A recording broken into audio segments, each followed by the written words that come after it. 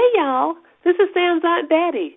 This week on the show, podcast producer and host Julia Furlan and co-host of The Indicator from NPR's Planet Money team, Stacey Vanek Smith. All right, let's start the show. It is so nice to hear your aunt say my name. She sent me a text this morning out of the blue, and she was like, I heard that Megyn Kelly is leaving her job. She makes over $60 million a year. You should try to work in TV and get even just a little bit of that. That would be great for you. She's not wrong. But then she was like, my cut would only be $5 million. I mean, if you could just negotiate like 1/60th. Right? That's all I need. Hey, y'all, from NPR, I'm Sam Sanders. It's been a minute. Here this week with two great guests. Julia Furlan, podcast maker and journalist. She's dancing here in studio right now. And Stacey Vanek Smith, host of NPR's The Indicator podcast. We're also joined in studio by one of my favorites, Miss Britney Spears.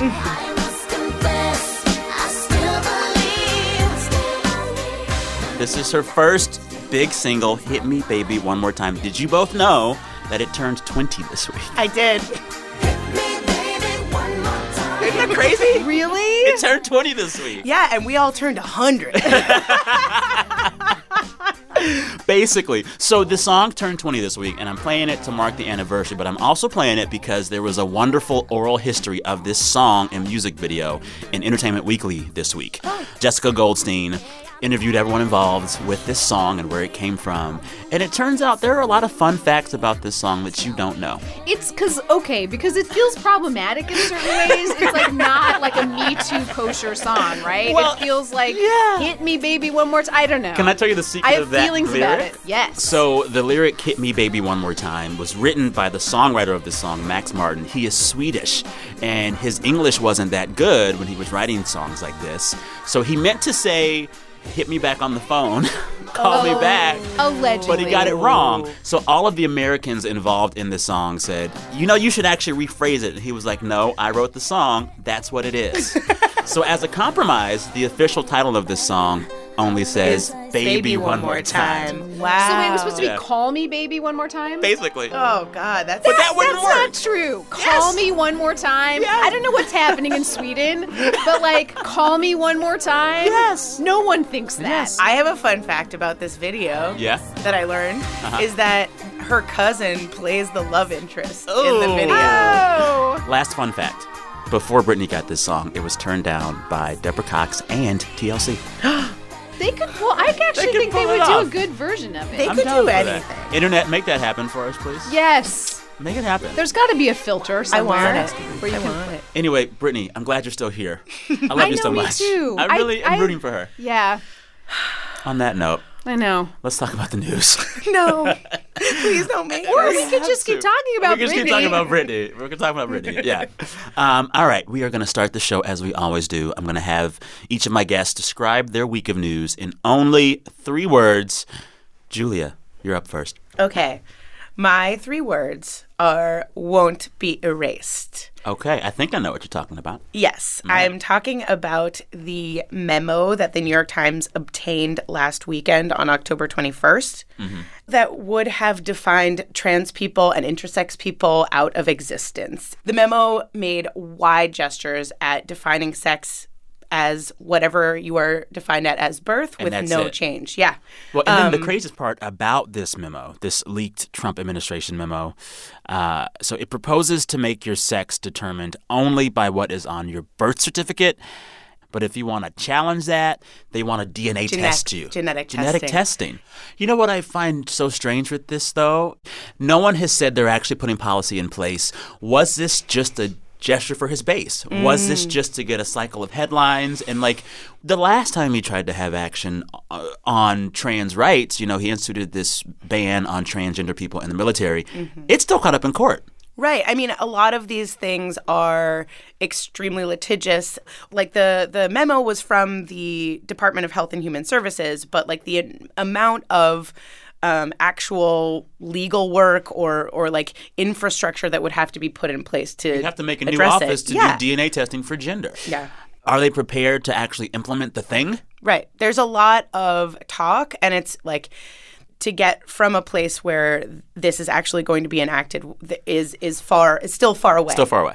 Do we know any more at the end of a week of these headlines if the White House is actually close to doing this? They really haven't said a word since the memo was They haven't said leaked. anything. No, the memo came out. And we don't know even who leaked it in the administration. Exactly. It was. I feel like you never know how these stories happen and what is behind it. But the one thing that I say is a bright spot is a lot of activism and support and people standing together to say trans folk exist. Yeah. They are here. They're not going away. You can't define them out of existence. Well, and it's like a lot of people on the left and right this week are talking about what it means to be trans. Exactly. And that might be a silver lining, you know? A step. I must confess that I have 3 words. I can't believe it's just call me. Yes, literally call me. This is our running motif for the whole episode. Just call me. Just call me. So my 3 words are, and they end with a question mark, are we lying? Oh. And I asked this week of the media because I have seen, particularly this week, this phenomenon where Trump says a thing that we all know is not true, but the media, in its effort to debunk the mistruth, repeats the mistruth. Yeah. I'm talking about, for me, the biggest thing right now is Trump's claim this week that this caravan of migrants coming up to our southern border contains unknown Middle Easterners, Middle Eastern terrorists. He made a gesture at that there were Muslim ISIS members or something like that. Sure. And so, in the caravan. Yeah, there was no evidence this was the case. And later on, even Trump himself had to admit there was no evidence that that was the case. But all that I heard all week was every newsroom across the country, including ours, use the words Middle Easterners and terrorist right next to the word caravan. And so we're planting the message that he wants to be planted, even as we say that we are doing our work by saying it's not true. It swings us all to his. And it's this messaging that just implants in your head because now you're thinking about these words together. You know, this happened again this week when Trump tweeted that Democrats want to get rid of health protections for people with pre-existing conditions and that his party, the GOP, is on the opposite side of the issue. That's actually the entire reverse. It's the reverse. Yeah. You know, I mean, like, we have seen the Trump administration back a GOP-led lawsuit that claims that Obamacare's pre-existing conditions protections are illegal. Right. Like, it's literally the opposite of what is true, but then Trump says the mistruth, and we repeat it. Like, are we carrying his water? Are we lying for him? I think he is incredibly effective. I think President Trump is incredibly effective at controlling the news cycle. Yeah. And what's interesting to think about for me is, like, what should a news organization ideally do? So if the president says something that is definitely not true. Yeah. Then do you not report it? Well, and how do we avoid accelerating these things? You know, I used the word terrorist in describing his comments about Middle Easterners. He didn't use that word. He just said unknown Middle Easterners. But you get those words in your head, and all of a sudden you're thinking of other words like terrorist. Right, because he's dog whistling to his base. He's talking. I think that it's the dog whistling to all of us. You know, I like that term. I mean, although I guess, like, if we were in charge of these newsrooms, what would we want our newsroom to ignore? I can't say. It's a good question. And if everyone else is reporting it, it's like, well, you know, why isn't the Sam Sanders Network covering the caravans? SNN. The Sam Sanders Network. I like it. Let's get a piece of the 60 million here. Megan, call us. Stacey, do you have 3 words? I do.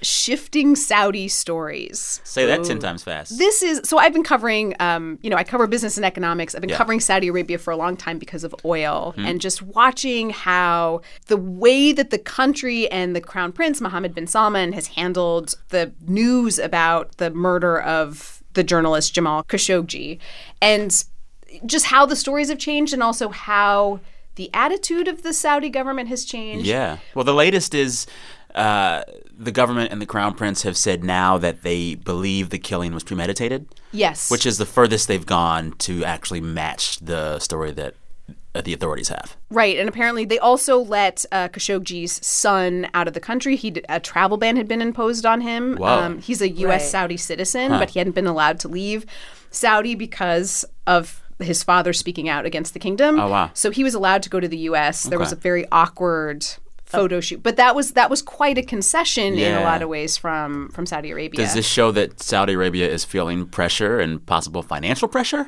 There's a talk that countries might invest less or stop investing in this country or buy less from them. Is this really any economic pressure on Saudi Arabia, or is it just a blip? Enormous. I think it's enormous. Really? Why? Because, so Saudi Arabia basically, its whole economy is this one company, Saudi Aramco, which is the oil company. It's basically bankrolls like thousands of Saudi princes. It is the biggest company in the world. It is really? No one even knows. It's bigger than Apple? Oh, yeah. Big. Wow. No one knows. Say the name again? It's Saudi Aramco. Saudi Aramco. Who knew? No, it's the biggest. And so they were going to go public and sell shares. And this was MBS's big plan. So they were like, Saudi Aramco was going to go public and sell shares. And no one knew how big this company was. They're like, maybe it's worth, $1 trillion. I mean, just like huge numbers being thrown out. But the problem is, like, if you go public and sell shares, and so, like, all stock exchanges all over the world were competing. The New York Stock Exchange was competing. China was competing. Everybody wanted a piece of this. This was going to be the biggest. But they lose control, right? But you have to disclose. You have to open up your books. So Saudi Arabia was trying to figure out, like, well, maybe, like, we'll just take 5% of the company public, which would still be the biggest initial public offering in global history. This company is enormous. I had no idea. And so they were like, we'll take 5% of it public or 10% of it public. And the New York Stock Exchange was like, we can't do that. You still want to see your books. That doesn't work. And this is like the bankrolls of all the Saudi royal family. And suddenly you just haven't been hearing about it. I mean, last year this was huge news. This was going to be the IPO to end all IPOs, cover story in The Economist, everything. Now crickets. And a lot of companies, I think because of this incident, are like, what is happening here? I mean, what's interesting here, though, is that, like, everybody knew that there were, like, severe human rights violations in Saudi Arabia before. Public executions. And the fact that this one incident is sort of like the stand-in for all of the ones, all of a sudden now everybody's like, oh, no, now we have very extreme morals. Is a little bit of hypocrisy in the face of it. Well, and we know that, like, a bunch of U.S. tech companies are benefiting from Saudi money. Are they going to stop taking it? Are they going to send it back? Right. All right, on that note, we're going to take a break. Coming up, I will tell you how and why Netflix convinced millions of people across the world to watch a bunch of romantic comedies this summer. Y'all did too, huh? Believe in love. Yeah. I know. You're listening to It's Been a Minute from NPR. We'll be right back.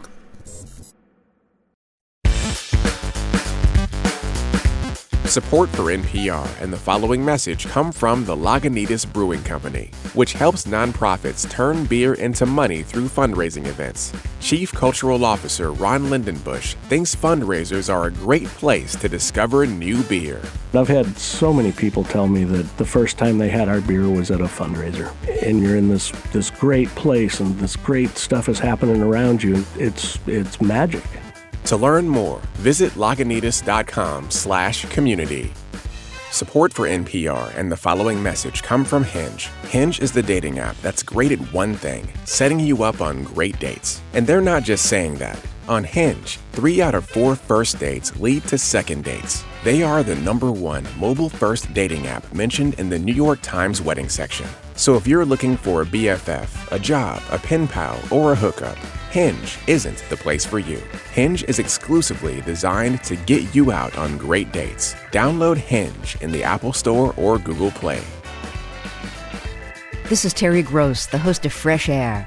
We do long-form interviews with the people behind the best books, pop culture, journalism, and more, so you can get to know the people whose work you love. You'll find Fresh Air on NPR One or wherever you get your podcasts.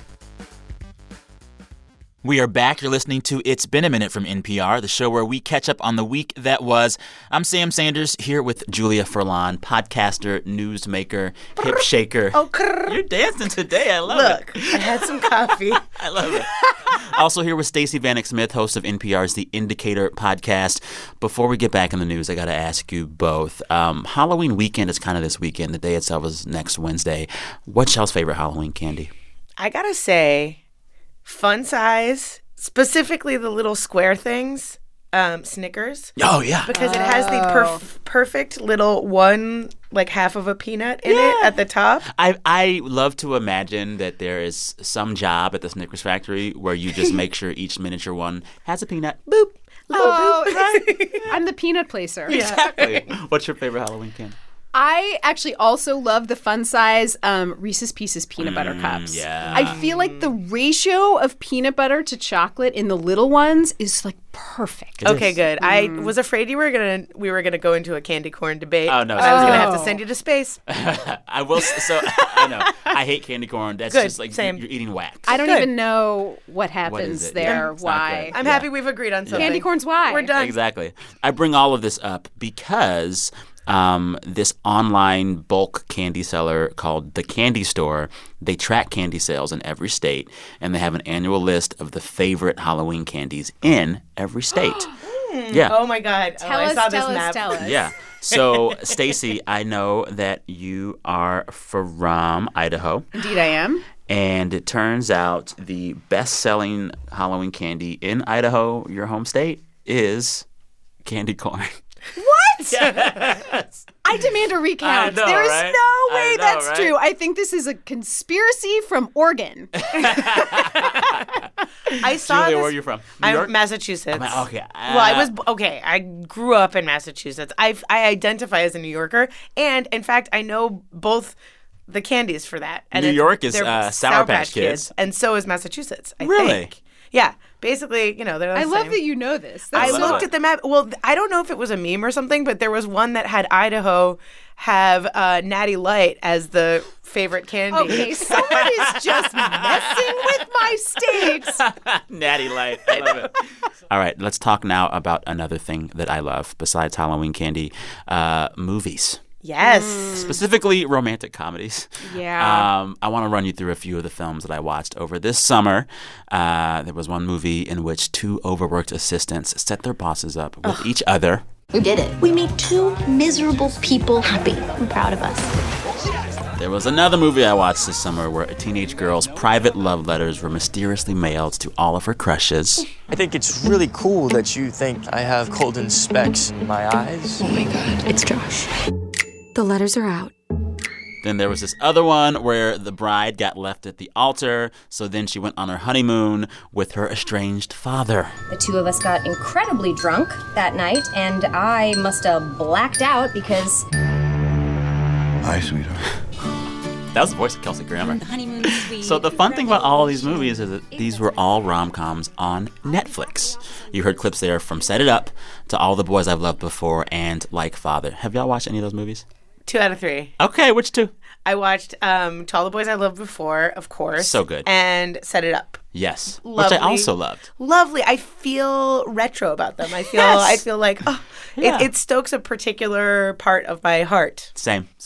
So these movies, along with a bunch of other rom-com releases on Netflix all summer, were part of this big push by Netflix to get subscribers to watch romantic comedies on the streaming service. They even had a name for this big push. They called it their Summer of Love. Nice. And last week they put some of the data out, and it turns out that tens of millions of people watched these movies across the world this summer, some 80 million people. Yeah. So I wanted to know more about this and Netflix and their Summer of Love. So I called up someone who has been covering the Summer of Love very closely. Her name is Gwen Ihnat. She writes for The Onion's AV Club. She's been closely following the Summer of Love, so we talked all about it. Hey, Gwen, how are you? Good. How are you doing? I'm good. Thank you for your time. Oh, my gosh. Thanks so much for having me. I'm super excited. Yeah, I have been kind of geeking out for several days now upon discovering that without my knowledge, Netflix quietly made me fall in love with rom-coms this summer. I know. You didn't even know. They called it their Summer of Love. What exactly is it? The Summer of Love was like a menu of rom-com movies that Netflix kind of unfurled at the beginning of the summer that, as it turns out, as Netflix reported recently for their third quarter report, 80 million viewers watched. And it's not even number of views, that's viewers. So if you're a dork like me and you watched them like 4 or 5 times a piece, you can even multiply that number. 80 million people watching these rom-coms. My big question and first question about all of this is like, what let Netflix know or think that rom-coms would work for them. You know, we've seen movie studios and like the box office not really take to rom-coms for many years now. It's hard to find them in theaters. Right. So knowing that trend line, what made Netflix say, well, this might work for us? I think they just spied a completely underserved market. You know, if you look at the summer box office, the top 10 movies are all sequels and genre and comic book craziness. Or offshoots. Yeah, you know, it's all like Mission Impossible, Infinity War. So if you want to see things blown up at the multiplex, you know, you're living in the golden era. But if you want like just to have a nice love story at the movies, except for Crazy Rich Asians this summer, you were kind of out of luck. So for Netflix, it's kind of a combination of factors that they did. They're not only are churning out these rom-coms, they're also tagging women creative forces, women writers, women directors. Some of them, you know, this is the first movie they directed, or they've directed like TV episodes before. They're adapting YA novels. They're finding creative forces that really have been underused, and it's worked out really well for them. Yeah. Why have the big movie studios that put movies in theaters, why have they left the rom-coms writ large? I think they're not the safe bet that they once were. Like if you're gonna put like bazillion dollars into Infinity War, but you're gonna get more bazillion dollars back.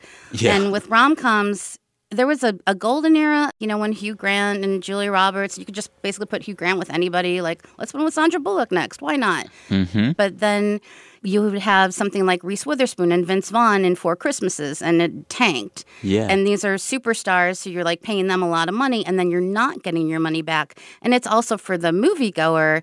You know, if I'm going to get a sitter and talk my husband into going to see a movie that's, you know, romance themed, like it's going to have to be a kind of special event where for Netflix, you know, it's free. I'm at home. There's really no risk for me to like watch Set It Up. And if I don't like it, I'm just going to go watch Gilmore Girls reruns again. Like it's not a big deal. But then you end up liking Set It Up. And like if you're like me, I've watched it 3 times. And then Netflix is going to send me more possibilities for that rom-com genre. And I think that's how it all exploded. Yeah. You know, I think the thing with the rom-com, it's perfect for me, a single-ish person, to watch at home alone, because the last thing I want to do is spend $20 and see a lovely couple end up together forever on screen, and then I got to go home alone. Oh, yeah. If you can do that with a Ben & Jerry's and a frozen pizza, I mean, that's a Thursday night. You got that going on. Yeah. Should we expect movie studios, big movie studios that are putting movies in theaters, to react to this Netflix news and say, oh, we should start making rom-coms again? Like, does Netflix's Summer of Love and its success lead to more rom-coms in actual movie theaters? That's an interesting question. I do wonder about that because, I mean, Crazy Rich Asians did so well because we just want a lovely movie like that to see in the theater. And in the story that I wrote, another thing that was really prevalent, we had a ton of commenters. And because the question is like, well, why did 80 million people watch this? Like, what is the big question? And other than like markets or whatever, people are just like, we're depressed. We're, we're stressed out. We want escapism. We want like just an easy, fun movie. Maybe we don't even want to see things blown up anymore. I know that's hard to even like wrap your head around. But we know like an actual romance, you know, like my husband and I had a drag-out fight last night over, like, whether the kitchen rug was too slippery and, you know, and, like, an effective, like, decorative, you know, motif for our kitchen, or was it a health hazard? You know, so we know that day-to-day romance is not all that magical, but to see a movie, like, to see the 2 adorable leads of Set It Up at the end and knowing that they're gonna, like, walk out in the sunset together, like, that's 2 hours that I can just, like, chill, you know, maybe happy with some box wine, maybe with my kids. It's a great, effective method. I love it. Well, I also kind of feel like the one thing I'm realizing with the rise of streaming is that our capacity to watch stuff is basically endless. We'll watch everything and watch it again and again and again. But isn't that like part of it? But it's like a chicken and the egg thing. Like, did our capacity have to stretch out because there was so much stuff? Because, you know, remember like back in the days when we like just had like cable, and that seemed like a lot, like, 30 channels, I can't watch all this. And now it's like, you know, our DVRs are broken because they're overflowing, and I'm, you know, 5 episodes behind on Riverdale already, and the season just started. Like, there's got to be a limit somewhere. The struggle is real. The struggle is real. It's true. You got to watch it all. Gwen, thank you so much. Thanks again for having me. So many thanks to Gwen. I do find this whole storyline really incredible because so much of the energy of movies has just moved away from movie theaters. Right. For years now, fewer people have been going to movie theaters. I will say that one thing about these romantic comedies that really stands out is that, like, if you watch the ones from the 90s, they're so sexist and homophobic and like racist. And although Some Kind of Wonderful, I will stand by. But these ones now, they have a new voice, and it feels necessary. Totally. I'm going to need Netflix next summer to have a summer of buddy cop films. Oh, nice. I really want what that happened back. to What the happened buddy to the cop buddy film? There's cop? like the grizzled veteran Yeah. who's like has to be paired up with like the well-meaning, but I need it. Yeah. Brianna and Mindy Kaling Yes. as buddy cop. Oh, yes. On that note, Oh, yeah. Netflix, call us. Yeah. We've got a lot of This stuff. is the third job we've tried to get. Yeah. All right, it's time for a break. When we come back, we're going to hit y'all one more time with my favorite game, Who Said That? The following message comes from our sponsor, Capital One. The CreditWise app from Capital One recently released 3 new features, including a social security number tracker, to help users quickly detect fraud for free. Here's head of CreditWise, Joe Whitchurch. While identity fraud is intimidating and can sound really complex, a little bit of effort can go a long way in helping you understand if you've been a victim of identity fraud. CreditWise is free for everyone, whether you're a Capital One customer or not. You can find CreditWise in your app or Play Store now.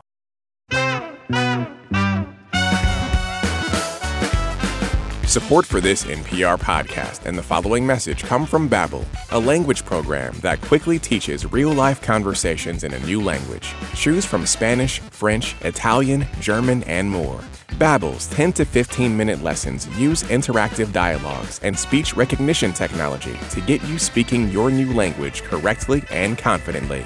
Try Babbel for free by downloading the app or going to Babbel, BABBEL.com. Dr. Larry Nassar abused his patients for decades. I do remember telling the nurse, what if everyone thinks I'm lying? Believed, a new podcast from Michigan Radio and NPR, looks at how a team of women put one of the worst serial sexual abusers behind bars. You're listening to It's Been a Minute from NPR, the show where we catch up on the week that was. I am Sam Sanders, here with 2 guests that are strong and independent and can ID themselves. Tell folks who you are. I'm Julia Furlan, podcaster, journalist, podcast maker, host person. Wow, doing great here. Love it, love it. I'm Stacey Vanek Smith. I'm the host of NPR's The Indicator from Planet Money. Dun, dun, dun. That's me singing. Okay, we could do this all day. Yes, we could. All day. Anyways, it's time for my favorite game, Who Said That? You know how it goes. It's really simple. I share a quote from the week. You guys have to guess who said that, or at least get the story I'm talking about. The winner, of course, gets absolutely nothing. I will say the theme of this week's questions deal with race in a kind of hilarious way. Okay. Bring it on. Bring it on. First quote is, our experienced staff have been living while black in America their entire lives. Who said that? Al Roker? Was that? No. It was a funny video that was released this week. Let's play the actual cut. You might know the sound. That of would the be voice. great. Okay. Our experienced staff have been living while black in America their entire lives. That's an actress. She was in, way back in the day, Reno 911. Oh, I never watched Reno 911. Now I'm regretting it. I'm going to tell you what her name rhymes with. Oh, God. Oh, this is going to get worse because then if we don't know, it's like... Fleecy Flash. Niecy Nash. Yes. Yay! Niecy Nash. That's a low bar. So Niecy Nash, currently star of the TNT show Claws, which I love. She did a parody infomercial for the New York Times opinion section this week for a hotline called 1-844-WHITE-FEAR. Oh, WYT. right. Oh, my God. I saw that. Yes. It was for people to call this hotline instead of calling the cops on black people. Call it when black people are having a barbecue, taking a nap in a rec room, mowing the lawn, waiting for a friend at a coffee shop, golfing, shopping, enjoying a vacation. The world is dark, man. That's amazing. That's amazing. And it turns out, apparently, the actual phone number they give, it works. When you call it, you get... Really? If you are indeed white and feeling scared about a black or brown person in your proximity, press 1. If you're near a black or brown person waiting for a friend at a coffee shop, press 3. New York Times is out here coming for blood. Wow. I'm impressed. That's funny and hard to interesting. That's a really good idea that I feel needs more. I mean, I give it a round of applause. That's a really good. Me too. I really want this to become the fake number that women give out at the club. Yes. Oh, really 1-800-WHITE-FEAR. But don't spell the letters, just give the number. Just do the number. Yeah. Okay. Anyway, ladies, if you're listening, you know what to do. All right, you got that one, Julia. Yeah, sure. I'll help you. It's fine. It's like we're playing limbo and you just pulled the bar over your head so that I could walk directly under it. Thank you. I'm here to help. Thanks. Next quote. Ready? I think it's better to be a white male. When you have a white male making the arguments, they carry more weight. Should they carry more weight? Absolutely not. But do they? Yes. Who said that? Someone who might run for president in 2020, he said this. Oh, was it Michael Avenatti? Yeah. So Michael Avenatti, celebrity attorney for people like Stormy Daniels. This is the woman who alleged that she had an affair with President Trump and got paid to be quiet about it. Her lawyer, Michael Avenatti, in an interview this week with Time, said he's probably maybe gonna run for president in 2020. And he said it's only right that a white guy runs because I might win. He thinks it better be a white male. I thought that was maybe a fake quote. No, it's real. It's real. No. I also feel like every week or so now, Michael Avenatti is doing something stupid. That's true. Yeah. And I'm just like, who keeps letting this man out of the house? I know. Final quote, ready? This one's very strange. Instead of going to a grave, I go to Disney World. Okay. Hang on. No, just tell me what this is about. You've already gotten 2 out of 3. I feel bad. Come on, Stacey. This is yours. Hang on. There was a really wacky story this week about a certain kind of thing that people leave at Disney World. Oh, I don't know. Is it biological? It is biological. Formerly biological. Ashes. Oh, ashes at Disneyland. Oh, wait. Disney World. Oh, wait. I did see this story. And you forgot about it? Well, there's a lot happening in the world right now. I don't know. So, friend of the show, Eric Schwartzel, who writes for the Wall Street Journal, he had this story this week all about how diehard Disney fans or children of diehard Disney fans are leaving their loved ones' ashes in Disney World. Oh, God. Wow. So that quote actually was from Kim Pesolano DeBarth. She was talking to Eric Schwartzel for this story. And she left her dead mother's ashes in the water in the Small World ride. Apparently, people smuggle in the ashes in Ziploc bags or pill bottles. They leave them in flower beds. They leave them in places like the moat under the Dumbo ride. So this is like a thing, It's a big thing. And it's a big thing, and it's gotten so bad that Disney employees actually have a term for when they have to take care of the ashes. They call it a HEPA cleanup, like the HEPA filter in your vacuum. Oh, wow. And apparently the most popular spot for the ashes is the Haunted Mansion. Haunted Why? Mansion. Well, Really? maybe it's like a ghost connection thing. But why the Haunted Mansion? Was there any explanation? That's surprising to me because that's like the least sentimental. Like Small World I can get, like maybe of a nice memory with your kid or your family. But the Haunted Mansion?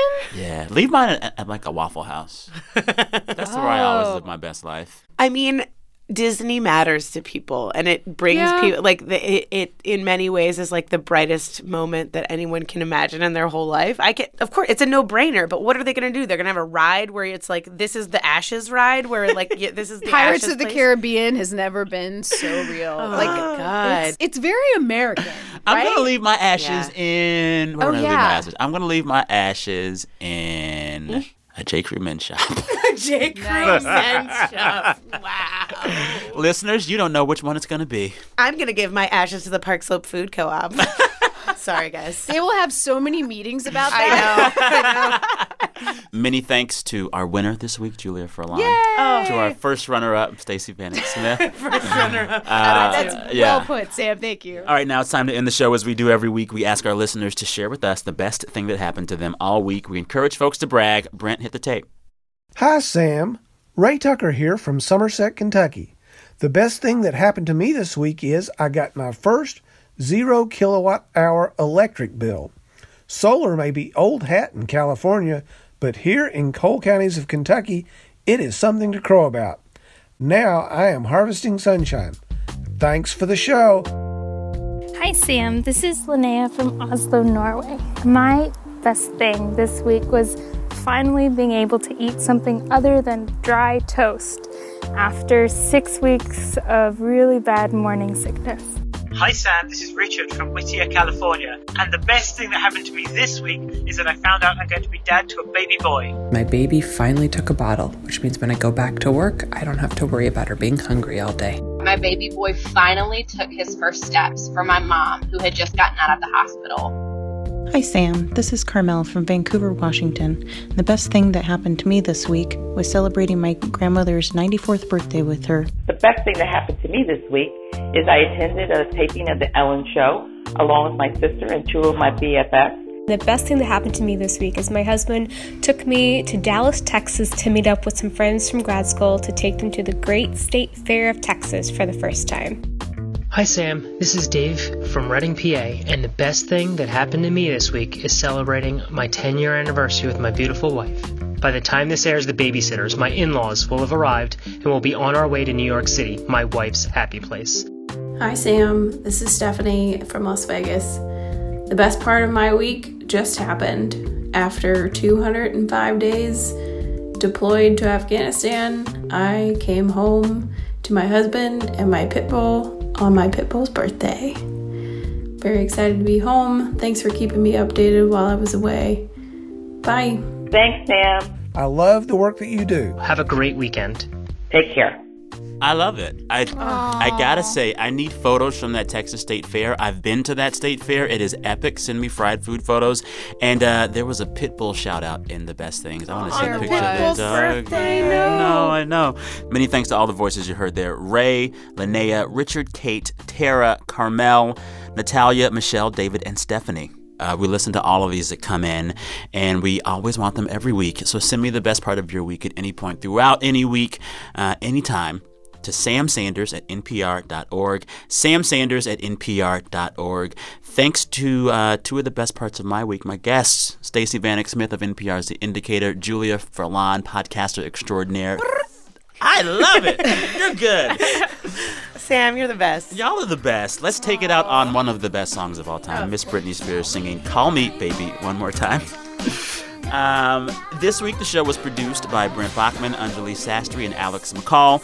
Our director of programming is Steve Nelson. Our fearless editor is Jordana Hochman. And our big boss is NPR's senior VP of programming here at NPR, Anya Grundman. Listeners, refresh your feeds Tuesday morning for some more music. I'll be talking with Bruce Talamon. He's a photographer to the stars, but he joined us to talk about his new book of photographs. In the 70s and early 80s, he took photos of just about every black singer, songwriter, musician of note. Earth, Wind & Fire, Aretha Franklin, Marvin Gaye, Al Green, Diana Ross, Jackson, Chaka Khan. He has pictures of all these folks and stories about all of them. He talks me through the music, the photos, and their lives. It's a beautiful thing with a lot of songs. Check for that on Tuesday. Until next time, thanks for listening. We're going to end it at the perfect spot. This is the part where my favorite part comes in. The arms are up in the air. The hips are moving. You guys are great.